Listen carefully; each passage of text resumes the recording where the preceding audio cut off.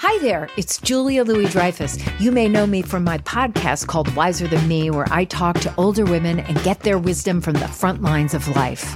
I was amazed by how many people told me our show made them look forward to getting older, which is why I'm here to talk about Season 2 of the show. Sally Field, Billie Jean King, Beverly Johnson, Ina Garten, Bonnie Raitt, just to name a few. All hail old women. Wiser Than Me Season 2 is out now from Lemonada Media.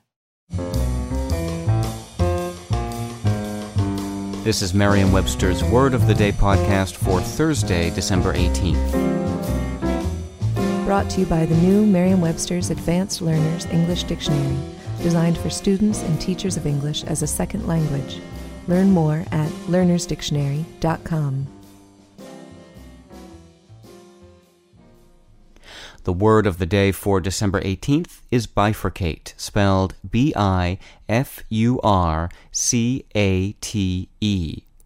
Bifurcate is a verb that means to divide or cause to divide into two branches or parts. Here's the word used in a sentence.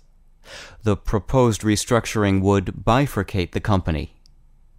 Yogi Berra, the baseball great who was noted for his head-scratching quotes, is purported to have said, "When you come to a fork in the road, take it."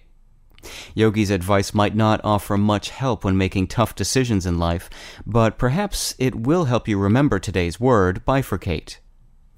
A road that bifurcates splits in two like the one in Yogi's adage. Other things can bifurcate as well, such as an organization that splits into two factions. Bifurcate derives from the Latin word bifurcus, meaning two-pronged, a combination of the prefix bi or bi, meaning two, and the noun Furca, which means fork. Furca, as you can probably tell, is the origin of the English word fork.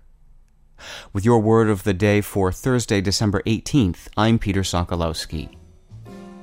Visit the all-new learnersdictionary.com, the ultimate online home for teachers and learners of English. A free online dictionary, audio pronunciations, custom study lists, and interactive exercises are available now at learnersdictionary.com.